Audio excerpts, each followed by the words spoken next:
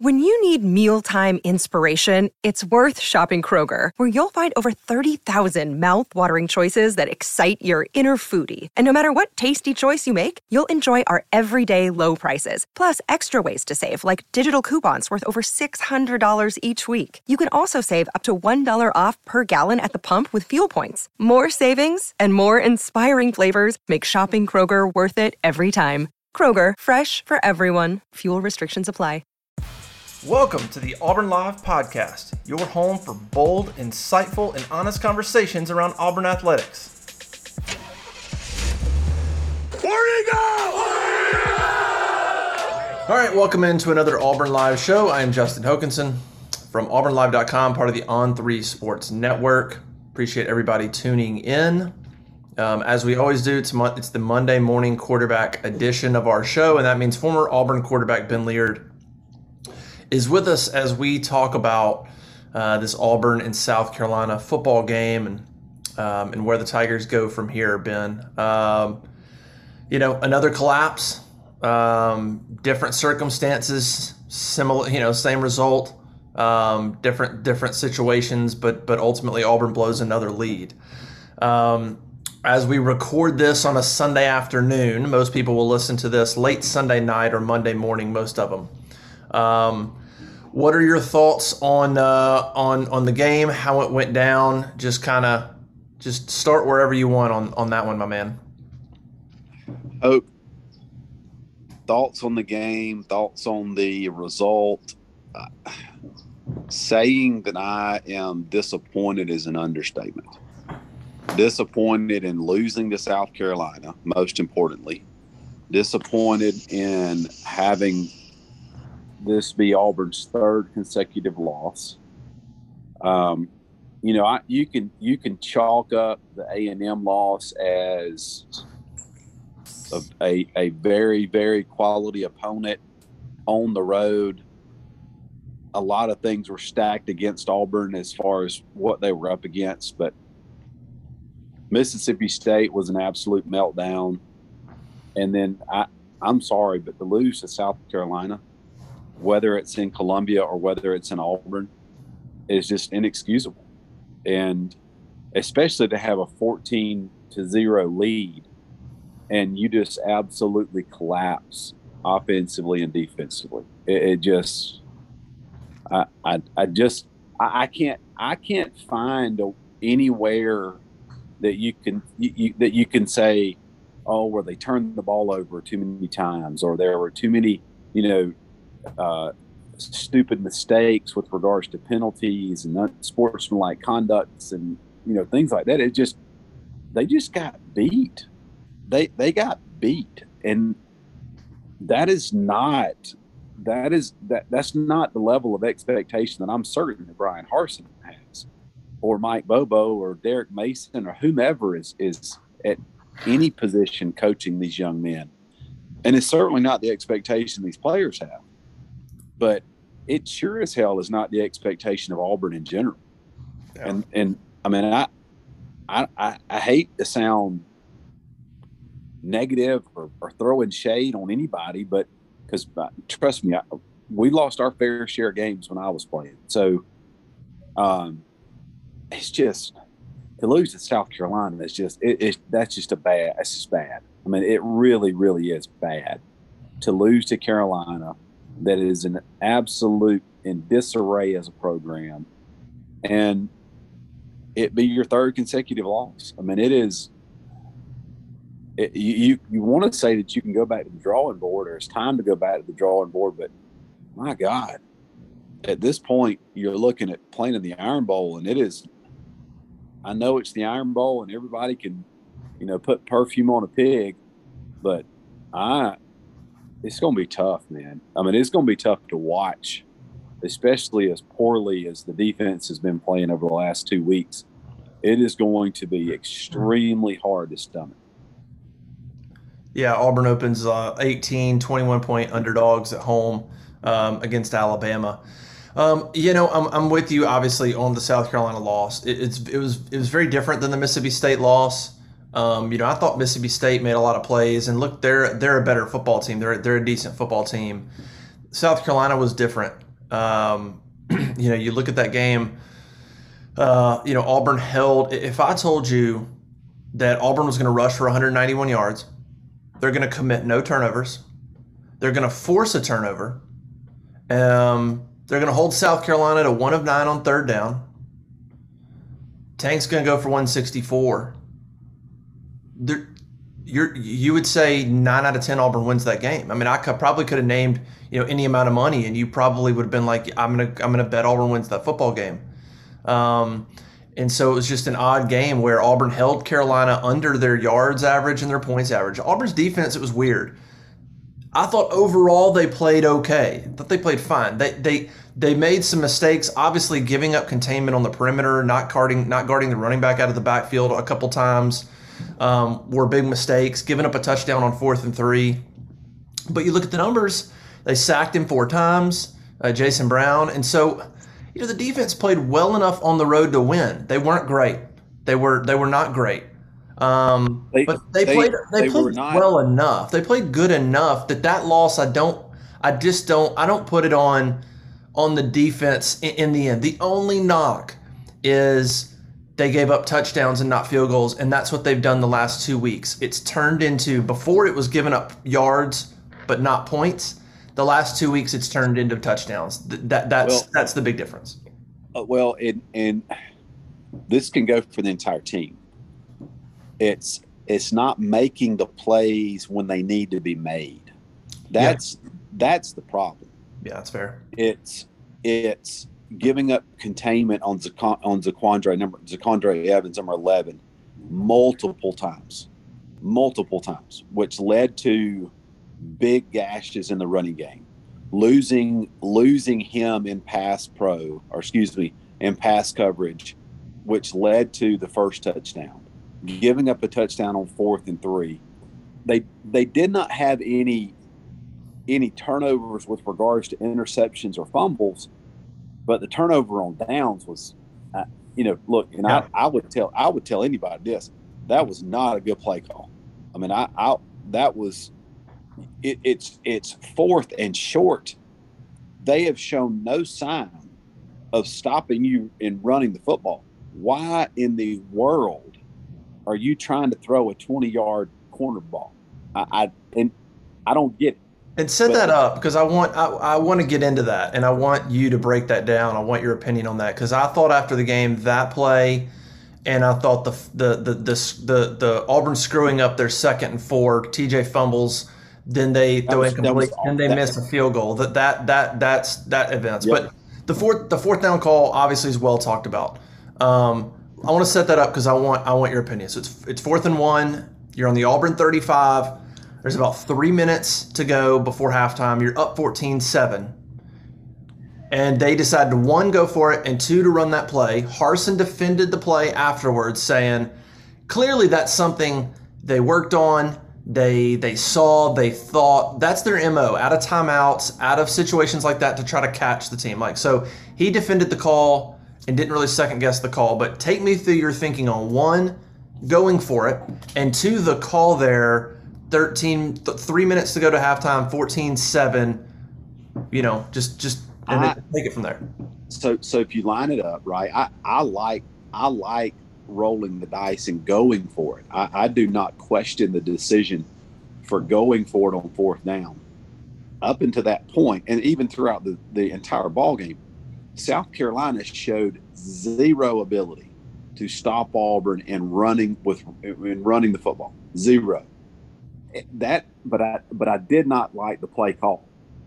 So you got, 1, the decision to go for it, which I applaud. I thought it was a great decision. And secondly, the decision of the play call, that was not it to me. You got a fullback in the backfield. You got Tank Bigsby lined up at tailback who's gashing Carolina, and you're doing what you want to at the line of scrimmage. In my opinion, that was not the opportunity to try and catch them doing something that they weren't going to expect. Get the first down, sustain the drive, go up, potentially go into half up 21-7, worst case scenario 17-7, and just bleed it out. that was a prime example of overthinking things, in my opinion. Overthinking the situation, overthinking the scenario, and trying, almost being greedy in a sense. You know, just get the first down. Get the first down. You're guaranteed another three plays. Then maybe do something that you've seen them do, or they're showing the ability to do. I just I didn't like Harson's response in defending the call that you got a kid in his first Auburn start on the road. Up until that point, I thought TJ had played well. You know, he had played decent at that point, but putting that fourth and one, mind you, with him being 6'7", 250, hell, run a quarterback sneak or give it to Tank. I just, the play call was very questionable, along with the tunnel screen on 3rd and 8 when the game was in the balance in the fourth quarter. You know, there, hindsight's always 20/20, but that situation on the turnover and on downs, and the fumble on the 4 when clearly Auburn had Carolina on their heels. They were gashing them running the football, and we all knew who was getting the football, and it was going to be successful. Just mishandling that snap, which ultimately led to a missed field goal, was just absolutely, I mean, it was a crushing scenario for Auburn, because defensively they could not stymie South Carolina on offense versus Auburn's defense. Yeah, I think those two turn of events were basically the ball game. I mean, I think the first one, it's either potentially points for Auburn, or taking points off the board for Carolina, and then the second one is taking more points off the board for Auburn. If those two are easily avoidable, we're not talking about dramatic things here. I mean, and there's a lot of things that happen in a football game that you can point to. But those two are glaring points in the game, not just because of the plays that happened, but the momentum that happened off of them. I mean, they were just monumental plays. And I'm with you on the 4th and 1. I mean, I think the thought of the play is not a bad thought. If you're thinking 4th and 1, and you think the defense is going to bite up and play the run, and you can sneak somebody as fast as Robertson behind them, that's not a bad thought at all. But the risk of running that play on your own 35 versus the reward of just sneaking it and keeping the ball there, that's where I don't think it was weighed out. I told somebody, I said, like, if that game's 21-7 Auburn and you're at midfield, you know, maybe you can swallow that call. But they're only up a touchdown at your own 35 right before halftime, and they get the ball coming out of the second half. Everything about that situation was risky. Going for it, period.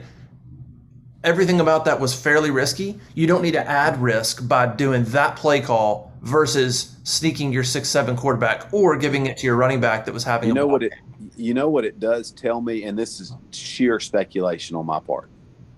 It tells me that, and this was how Coach Tuberville operated. It tells me that Brian Harsin is probably not aware of the actual play call that is going into the game, as far as what is actually going to be called and or executed. He runs the ship from the standpoint of saying, go for it or fake it. And beyond that, that's all on the offensive side of the ball. I'm probably incorrect in that, but I would hope that, or would think that, if he knew that play call going in and the scenario of the risk versus reward, meaning the likelihood of completion, let's think of how badly things can go if you do not get it. And you can't play scared, but at the same time, you've got to play wise. You've got to be smart. And like you said, one of the biggest things, I mean, that ultimately could have been a 14-point swing, in the sense that they go down and score, and then they get the ball to start the third quarter. So, and and one of that's kind of why I say that. So thinking of the risk versus reward and understanding the total dynamic of what the play call, what's going on or could happen, you would think that if he was aware of it, had that much grasp of what potentially was going on or could happen, he would say, no, we're not doing that. Run the damn ball. Get the first down. If you want to do it on third down, by all means, or get yourself down inside South Carolina territory and then try that type of a play, at some point when there's, you give them, if you're not successful, they still have to go 60, maybe 70 as opposed to 30. It just, that whole dynamic of that scenario just is, was not well thought out. Well, I say not well thought out. It was almost like they overthought it. They looked for the perfect scenario, and we all know that doesn't happen. Just get the first down, live to play another play. It's 4th and 1 with a 6'7", 250-pound quarterback. It's a no-brainer. I don't care who. I don't care if it's Derek Brown, Marlon Davidson. It doesn't matter. You are in the high probability with a kid like that under center. You're going to get one stinking yard. Yeah. But I get aggravated thinking about it, and everybody is quick to talk about this, muffed punt, right? It shouldn't have come to that. Right. I thought it was a BS call, in my opinion. There was not enough there to overturn the call, which plays to the subjectivity of the original calls in the first place. But when it's all said and done, we should not have an opinion on the muffed punt because it shouldn't have been an issue. It should have been a moot point. Auburn should have won by 2 touchdowns, 17 points, 21 points, whatever the scenario may be. It should have been a walk-off and been done. So you don't have the ability to put the game in the officials' hands to cost you win, lose, or draw. Yeah. No, I agree. I mean, I think Chandler Wooten said that after the game. He kind of hit me. He had a good response. He said, it shouldn't come down to the officials, but that was a very disappointing call. And so I thought that's a fair way to look at it. And it's right. Auburn lost that game for a myriad of reasons. But that was an atrocious, that's as bad a call as you will see, in my opinion. I thought that was horrendous. A week after Moultrie's targeting call, I wonder what that discussion is going to be like this week, because that cannot happen. It cannot happen. And we're not blaming the Auburn loss. Let's be clear, but that call cannot happen. There was not evidence. Evidence did not exist to conclusively show what happened with that football. So to overturn it was insane. Right. And let's play devil's advocate to it. If the official would have deemed that a fumble on the original call, then our argument would be the same thing. There's not enough there to overturn the call. No shot that's overturned. No shot. Whatever the call is, should have been the call. There was nothing on the video replay that would conflict with the call on either side. Yeah, I agree with you. That was horrendous. Terrible. That was an awful call. I mean, it was pathetic. And the officiating, the officials, that needs to go into the reel for next year for the officials to look at what not to do and how to handle it. Yeah. And it just so happens to be, unfortunately, that Auburn was the recipient of that job there. Yeah, I want to know. I would love to have been in that conversation. I mean, because the only way you can say whether that ball touched is if there is an angle that is showing you the leg and the ball and is there space or not. I mean, that angle didn't exist. You can't look at it from the football's here and then the leg is here. That's not the angle you need. So the angle didn't exist. So I mean, whoever made that call is quite frankly an idiot. Yeah. They're not a smart person. They either don't understand what conclusive means or they don't understand angles or percent. Like I don't know what they understand or what they don't understand. They're just whoever made that call either had an agenda or they're not a smart human being. That's how stupid that call was. And look, the officiating was kind of bad throughout the game. Multiple face masks were missed. I tweeted out another face mask that was missed on Tank at the end of the first half. Auburn should have had a 15-yard penalty and had an untimed down from the 18-yard line. Clear face mask. Yep. Didn't call it. Didn't call it. Now, again, we're sitting here talking about, well, that shouldn't come down to it. Maybe. But if that's called and Auburn attempts a field goal from the 18 and hits it, well, I mean, those things matter. And so we're not blaming the Auburn loss on that, but when it's egregious, we're going to talk about it because it matters in a 4-point game. That stuff matters. Right. So well, and my question too, though, Hoke, is, and this is all the rule books, right? If they can initiate, if the booth can initiate a targeting review, why can't they go back and say, hey, they missed a face mask? You know? They're either not paying attention or they just don't care. It was the clock at 0 and they just said, nah, forget it. Who cares? That's right. I know. I mean, it's really aggravating. I mean, it is, and I'm sure it's this way for any team that's on the, on the jobbed end of a call. I get it, because unfortunately in the SEC, there are a whole lot more instances, regardless of where your allegiance lies, of poor officiating than what we witnessed throughout the entire country. For some reason, the officiating in the SEC, whether you're pulling for Alabama, whether you're pulling for Auburn, Georgia, whomever it may be, there is some bad officiating that is being conducted on Saturdays in the SEC. Yeah, and I think the frustrating part is there's no public accountability. That's probably the most annoying thing about it is Brian Harsin will have a conversation with somebody this week. It'll be off the record. That's it. It'll be behind the scenes, and then he's not allowed to talk about it, and we all are left to wonder what was said. Did they own up to it? And so that's the joke. Everybody's got to own up to stuff except the refs, unless it's just an unbelievably obvious, high exposure, national TV.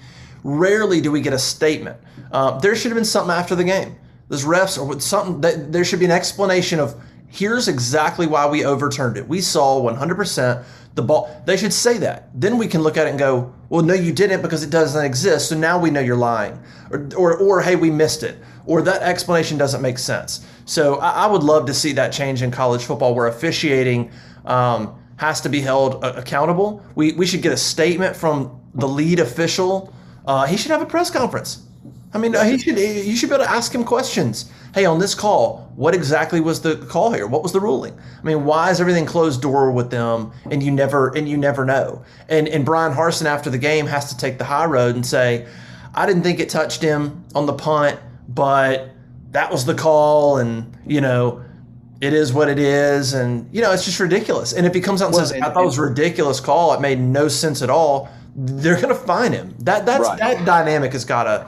It's got to be adjusted, and it's that way for not just Brian Harsin. It's that way for all the head coaches. Yeah, I mean they all have to bite their tongue every single Saturday because of the lack of accountability in the officiating, and that's frustrating. You're talking about a situation where it's highly emotional, and these coaches, and then these players that can't speak their mind from the standpoint of, man, that was garbage. That was a horrible call. That was pathetic. You can't confidently say that it cost you the game, but you can say it had a direct impact on the potential result.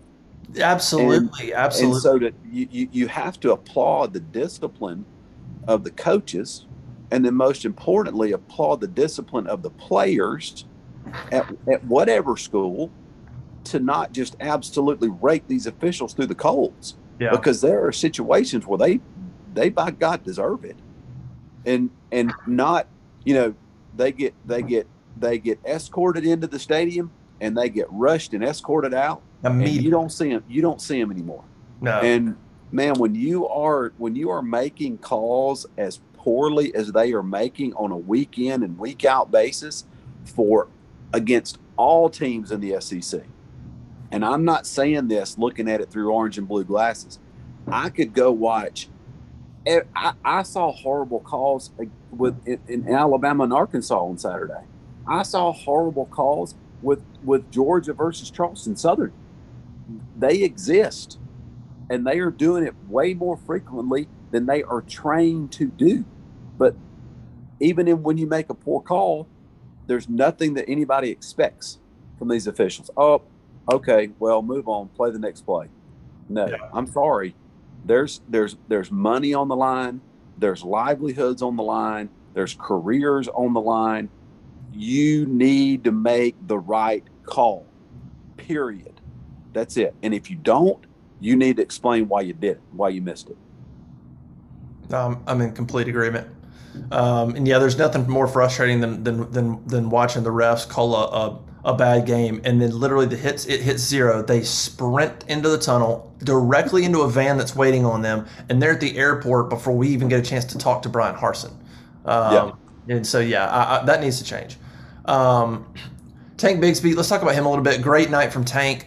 A lot of criticism we heard on our message board for sure on just kind of the unbalanced workload for him. He had 9 carries in the first quarter, 2 carries in the second quarter, 8 carries in the third quarter, 3 carries in the fourth quarter. He didn't get the ball in that 4th and 1 we're talking about. And the 3 carries in the fourth quarter, the last one was about 10 minutes or so in the game. And then Auburn only had one more possession, because the one more possession was the 4 incompletions for Auburn. And then they were going to get the ball back for that third time, and the muff punt, and it overturns it. So Tank didn't touch the ball, like basically because of that, the last 10 minutes of the game. He had 22 carries for the game. The way he was running, he should have had 30. What do you make of his game? What do you make of some of the criticism around not getting him the football more in, I would say, certain situations? I mean, like I said, he had 22 carries, but I think it was just he'd get the ball, and then there'd be like a possession, or there'd be a period would go by, and he wouldn't get the ball at all. And so it was I just unbalanced, I guess, in the way they used him. What was your take on his game and performance? Well, I mean, obviously the performance when he got the football, it was phenomenal. It was exceptional. The way he played, the things that he did, and how well he did. I thought it was very, very well. And again, having the amount of success that he had with 22 touches, it obviously leads you to the assumption or the hope that he would have gotten more. Continue to feed him. I haven't gone back and studied the game enough from a situational standpoint to see, okay, was he getting two and three consecutive touches, and was he gassed? Were they pulling him out and let him catch his breath and then putting him back in, or was it a true rotation between him and Jarquez and potentially Shivers? But that the fourth quarter, in my opinion, they should have continued to. They should have fed him. Period. There's no questions asked, especially on the second or on the last possession that Auburn had. You were losing the ball game. You needed to convert. You needed to drive the ball downfield. But Tank had obviously, or Auburn's offense had obviously shown the ability to do that on the ground. You didn't have to put the entire game on TJ Finley's shoulders and say, hey, kid, go win this game for us. You have essentially one of the best running backs in the SEC, if not the country. Keep giving him the ball. He was gashing Carolina's defense. He was running the holes true. The offensive line was blocking well. And again, I think the criticism is fair with regards to asking the questions of why they did not continue to give the ball to Tank.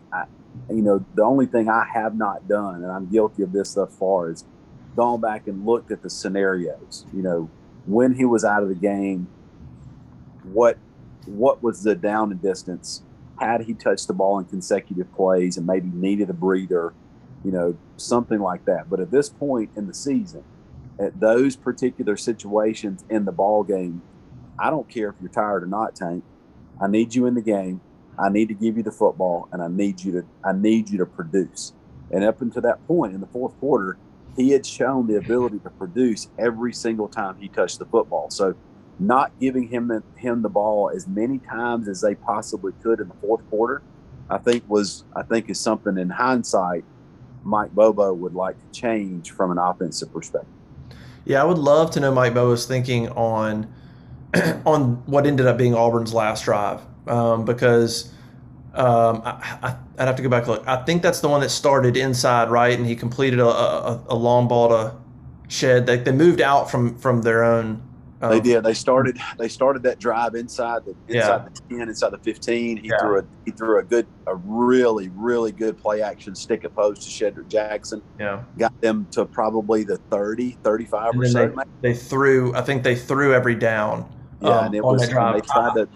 they tried to complete it on a 3rd and 8, 3rd and 9. He threw a tunnel screen to Robertson that was just Yeah, that baffles me.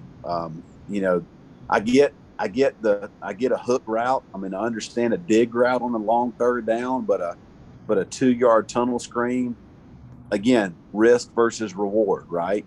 What's the likelihood of that kid breaking that for a first down versus protection, running a dig or a curl or something like that to convert that 3rd and long? That the play call, those play calls in that particular drive, I wasn't 100% on board with it all. yeah. I think that's where I think that's where some of the criticism is going to come in because, Tank runs really hard, and so I understand there's times where he's gassed, you pull him out, put Jarquez Hunter in, but Jarquez only got 4 carries, so Right. it's not like Jarquez got 12. When he went in there, it's not like they put Jarquez and kept running the ball. I think Bobo gets into this. He's running, and then it's time to throw, and then it's time to he wants to be balanced even when they're running the ball pretty well. And I don't know, I just would love to know that philosophy. Like, wouldn't you keep doing it until they stop you? Whereas Bobo almost preemptively goes away from it before they ever stop it, so they won't ever stop it, if that makes any sense. Like, he moves away from the run to then throw to constantly keep them off balance versus he never wants to get in a situation where they run, they pound up, and then now they know you're running. And then if they know you're running, maybe it makes you more predictable. So, I mean, I can sort of understand at times what Bobo's thinking, but I think the going away from Tank, I would be curious to know is that last possession, the reason I ask, and I want to know your opinion. My thought was 5 minutes left in the game. If you play that like a normal drive, like we're going to run Tank and we're going to whatever, that might, you probably then run clock. And if let's say that clock gets down to 2 minutes and you don't get a touchdown and you turn the ball over on downs, you're done. And I wondered, did he want 2 possessions versus did he say, all right, we're going to just be really aggressive, and if we don't run a lot of clock, and let's get a stop and let's get one more possession after that. Let's get 2 cracks at it versus putting all our eggs in one basket, which he would have done if he starts running the ball and the clock starts going down. I have no idea. It was just a thought of why Tank didn't touch the ball on that what ended up being the last possession. And again, that plays to my theory of if that ultimately was the thought, I personally think they're overthinking it in the sense that, okay, let's play for 2 possessions as opposed to let's freaking go score now. Let's use this possession as if it's our last opportunity to touch the ball, and we put the ball in the hands of the best players. And if it happens to be Tank and you have a 5-minute drive, utilizing the fact they had 3 timeouts at that point as well, why not? Live in the moment and don't overthink the situation. So I see where you're coming from, and I understand that mentality. But then again, it's I used to say a lot of times back when Tony Franklin was at Auburn, I used to get so frustrated and watching his play calls. It literally was as if he had a play call sheet, Hope, and when he ran it, he scratched it off the list and never went back to it. Yeah. I am of the opinion, and I that's probably why I'm not a football coach. You run the play until they stop it. Well, you know what? You know what? It's what South Carolina did. Well, Exactly. I hello. was about to say that. Yes. They ran that, and you can watch it. I'm Shane sitting there Beamer said it watching. after the game. He said it after the Well, game. dude, before he even said it, the people I was watching the game with got so sick of me saying same play, same play, same play. It was over and over and over again.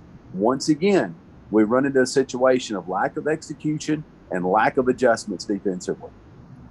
Same scenario as against Mississippi State, but again, I'm I'm not in the booth. I'm not on the sidelines. I don't have the 25-second clock breathing down my neck and being able to be having to make a decision and be able to win ball games or convert third downs. But I just sometimes you have to go back to the simplicity of it. It's not that difficult. You do something until it is stopped. And when I say stopped, I don't mean it stopped the first time. They show you, your opponent shows you on multiple scenarios that they are not going to give you that play again. Then you move on. Then you don't come back. You don't come back to the well. But until they stop you, you grind it down their throat. And whatever play call that is, whether it's throwing or running, you do it, and it stays at the top of your call sheet until they stop you. Especially on Saturday night. I mean, I thought I could see it on TV. I mean, I immediately was like, Tank's got an extra gear tonight. I mean, I said it multiple times in the first quarter. I was like, I think I even said after that, I said, look, Tank, if you need to give him a rest, fine. But unless he's dying, he needs to be back in there getting the carries, not Jarquez Tunner tonight. I said because Tank's got something going on. Yep. And even more so that night, he needed to be fed. He needed 25, 27, 30 carries. He needed to be fed. And that's a game where I get the balance, I get all that, but that's a game where you say, Tank's got a determination right here. We're going to feed him the football, and we're going to Finley didn't need to throw the ball 32 times. No. And so that was very frustrating. And so obviously, I know Tank's frustrated. Look, let's be real. They need Tank Bixby to return next year. I have no idea. Pure speculation on my part at the moment. But Tank could go anywhere he wanted to. And what you don't need is a season where it doesn't quite live up to billing. And then in games where he's on, he gets the ball 20 times and he should have gotten it 30. Again, Tank might not go anywhere. But in this day and age with the transfer portal, you got to think about this stuff a little bit more. And it's sometimes a little easier for a guy to say peace out. And look, it's a brand new coaching staff. It wouldn't be that hard for Tank to say to leave. Like, I mean, he's got buddies and teammates and he loves Auburn. But I'm just saying, you got to think about that stuff sometimes now in this day and age. And so hopefully that doesn't have a long-lasting impact. Bottom line, Auburn should have won the game. No Bo Nix, no Anders Carlson, no Owen Papo, no Kobe Hudson, no Zion Puckett. But as banged up as they've been, still should have won the football game. They missed Kobe Hudson, but it just didn't matter. Honestly, decisions and execution. It was a good balance of what cost Auburn. I think some execution on the defensive end and coaching decisions as well. Hoke, I'll be honest with you, man. And again, this may be just me taking things for granted. When you read that injury list and you read who's not actually either made the travel squad or who's not playing, it didn't concern me one bit. Yeah.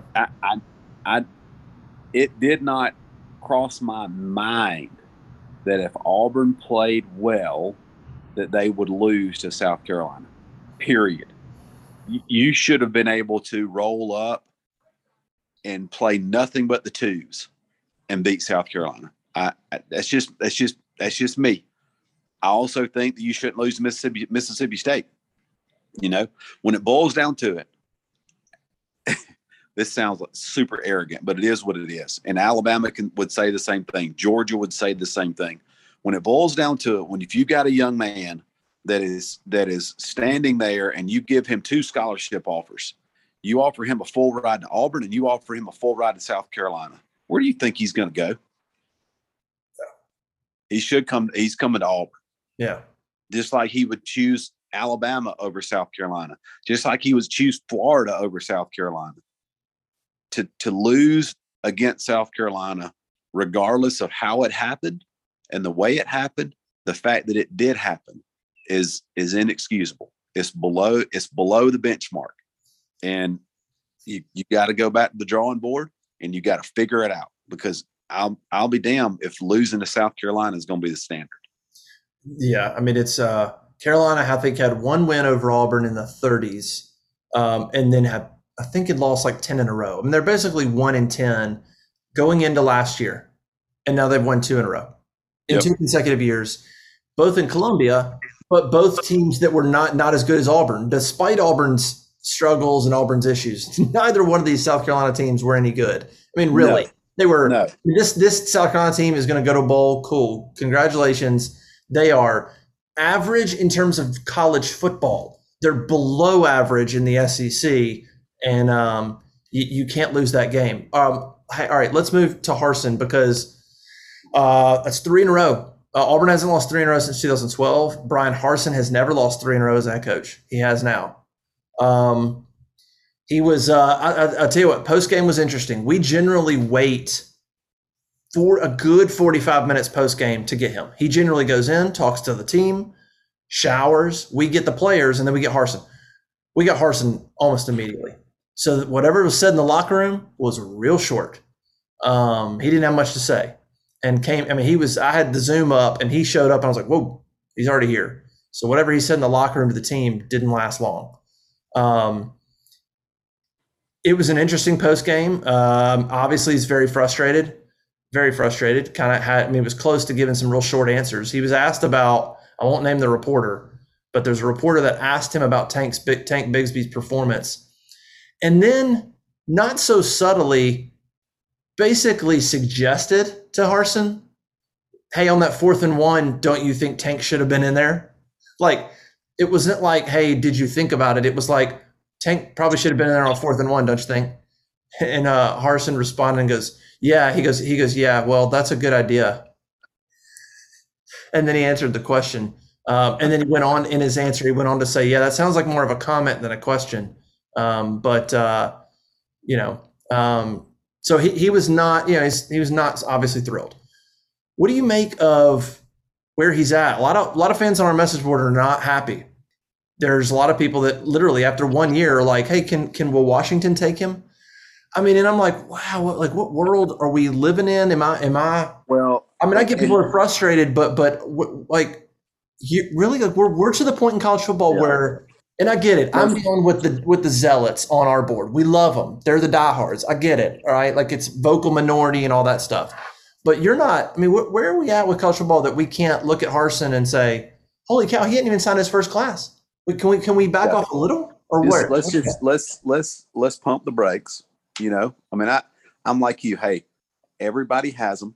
Everybody has the blowhards, right? Everybody has the, if he's not winning a national championship year 1, let him go. I believe Brian Harsin and his staff have Auburn moving in the right direction. I truly do.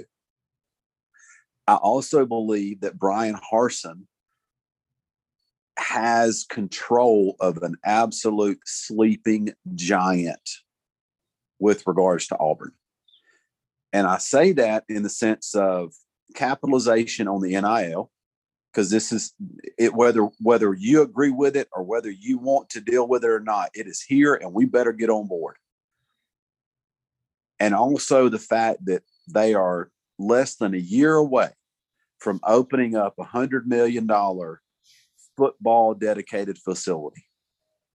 That will benefit Auburn more from a recruiting standpoint than I think any of us can fathom.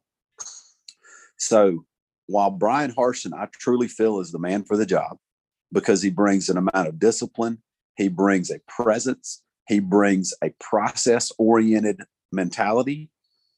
He is also capitalizing or being able to benefit coincidentally from the investment that Auburn has made in football. And the other side of it, he's going to be able to benefit from the sheer passion that Auburn people have about Auburn athletics, and that being from an NIL perspective. So I'm not, look, don't get it twisted now. I hate losing 3 consecutive games. I hate losing to Mississippi State and South Carolina. I can understand A&M. I can understand Georgia and Penn State and most likely Alabama. I get it. That's where we are. But I certainly am not throwing the baby out with the bathwater. There's parts of these ball games that, yes, you have some critique, and they deserve it. They're getting paid a lot of money to make some mistakes. But we got to let them get their process. We got to let them get their kids. We got to let him get his recruiting classes in. We got to let him continue to change the culture and get them bought in. Yeah. Let's also remind people that the best coach to have ever coached collegiate football is less than 3 hours across the state from us at this point in time. Hope, do you remember what his record was in his first year in Tuscaloosa? I do. 7 exactly. Yeah. Exactly. Hey, if Auburn can follow that trajectory, everything will be just fine. Well, and I also thought about, you were there. I thought about Tuberville's first year, 5-6, last second touchdown to Appy State. I'm telling you, something you played in. I mean, the next year you won the division. Look, dude, everybody just needs to take a deep breath. Listen, I was as pissed as anybody was last night watching that South Carolina game. I was sorely disappointed watching the Mississippi State game. I get it. I do. I get it. But let's let things unfold. Let these coaches and these players know that we love them, we support them, we're on board. Things will happen to the positive. Brian Harsin is laying down the groundwork or laying down the building blocks for what we can perceivably say is going to be successful. And I believe that. I think he's the man for the job. Just take a step back, continue to most importantly, continue to pull for the kids. If they're wearing the jersey, love them. Pull for them. Don't care what the result is. They're representing us in our university, in our athletic department. Know that we support them. We can be disappointed, but know that we love them and support them and pull for them. Things will get better. I'm vehemently confident in that. Yeah, I'm with you. I like a lot of things about Brian Harsin. I think there's a lot of things to like about him if he's given time. He is a guy that needs the time to build what he's going to build. Now let's see how they close in recruiting. Let's see if he makes staff changes. That's all part of it. But as far as Harsin and as far as what it takes to build a consistent program, which is what you want if you're Auburn. Nobody's asking you to build a dynasty. Build a consistent winner. Which is what Gus didn't do. Gus would win 9 or something and then win 6 or 7. And then, they want you to win, 8, be the bottom, and then go 9 and 10, every few years. I think Brian Harsin's got what it takes to build a consistent winner. People just need to take a step back. And look, here's the funny thing. If they go next week and they lose to Alabama 31-24 or, 34-27 or something, watch how quickly so many of those people go, well, that wasn't bad. That gives me hope, and you're like, wait a minute. Yeah. So that's how fickle a lot, all this stuff is, which is it's just the detriment to your own program being that fickle. You're going to kill your own program if you continue to be that fickle. And it's worse this year. Look, Florida just fired Dan Mullen, LSU, USC, Washington, TCU. I mean, coaching jobs all over the place. And so, man, I hate the world work because it makes every program you're in, and gosh knows we know Auburn's like that, where every little bump, people are going to go, oh, let's change it. I mean, it's going to be exhausting, and I would say this is the time to let Harsin try to build something because you do have good coaches in the West, Jimbo Fisher, Lane Kiffin. LSU will probably get somebody good. But that's not, I get it, but you've got a guy that you believed in. That Alan Green certainly believed in. I don't know how many people other than him believed in him necessarily. Maybe that's part of the problem. But I think there's a lot to like about Harsin and what it's going to take to build a consistent program, and what he brings, I think, go together. You just got to give him time to do the other things and judge him off of recruiting and hiring and firing.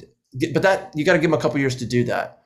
That's right. In order for you to be able to utilize the word consistency, there has to initially be the ability to have repetitiveness, right?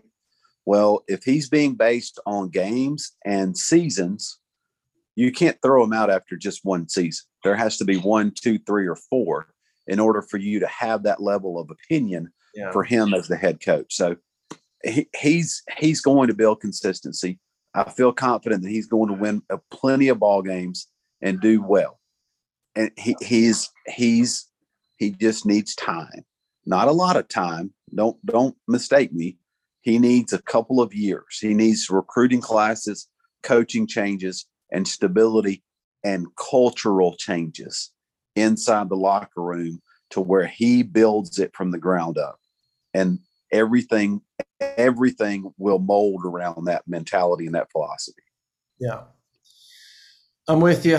We'll see. It's going to be a really interesting week on the Plains as Auburn prepares for Alabama. The players will be fired up. I think it's just this is really on the coaches this week.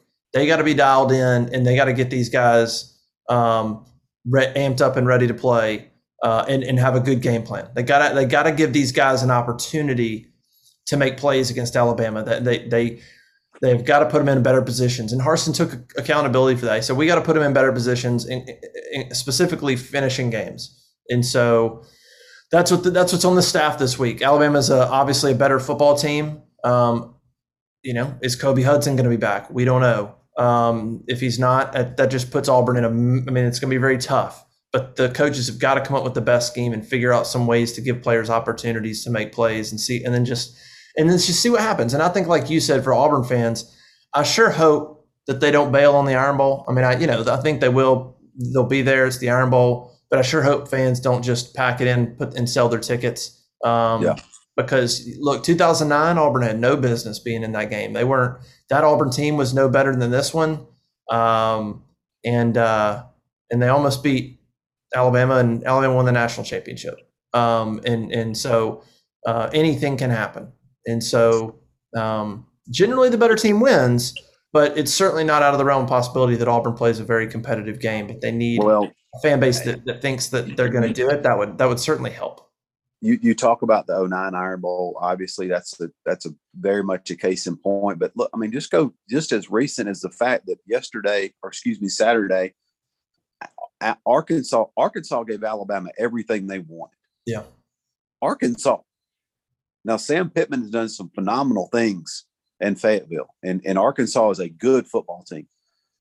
But if that doesn't give not only Auburn fans, but most importantly, the young men inside that locker room, just a glimpse of hope and a little bit of a shot in the arm, that, man, if we execute, if we don't shoot ourselves in the foot, we still have a slugger's shot. We still have a fighter's chance of just shocking the world. And you're right. It's going to be up to the coaches. It's going to be up to the coaches to maintain the attitude, to maintain some positivity from today until Saturday. It's also going to be up to the coaches to maintain positivity and put them in better opportunities to win the game, to be successful, or to be in a position to win the game. Because if they don't, it will be a bloodbath. And before you know it, you're down 28 or 31. But if you can just keep yourself close, keep yourself in contention, and give yourself a chance, I feel better about their odds in the fourth quarter being in Jordan-Hare than I do anywhere else in the country. Yeah. Well, should be a good one, man. I'm headed to the beach for Thanksgiving. I'll be working from there, and then I'll come back on Friday. I'll come back into town, cover the game. So I'll have some good weather for about 3 days. That'll be good. Weather. We're doing the same thing. We're going to Northeast Georgia, and for Thanksgiving, I'll be back Friday evening, and regardless, we'll be there Saturday for the Iron Bowl, man. Pulling hard for the Tigers. It's the Iron Bowl, man. It lives by itself, man. It should be an event and a day among regardless of the season. No doubt. All right, man. Well, I appreciate it. You got it, buddy. We'll do it again next weekend. I hope you and your family have a wonderful Thanksgiving. Hope. Yeah, man. And all the viewers and listeners as well. Yeah, absolutely. Appreciate everybody listening. AuburnLive.com. Go subscribe to the site, please. That'd be awesome. And watch and rate our podcasts, and we're on YouTube and all that good stuff. So make sure you're following us all of those places as well. All right, for Ben, I'm Justin. We'll see you next time. Bye.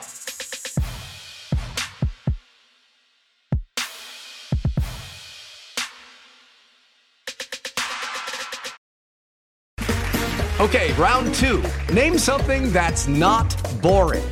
A laundry? Ooh, a book club. Computer solitaire, huh?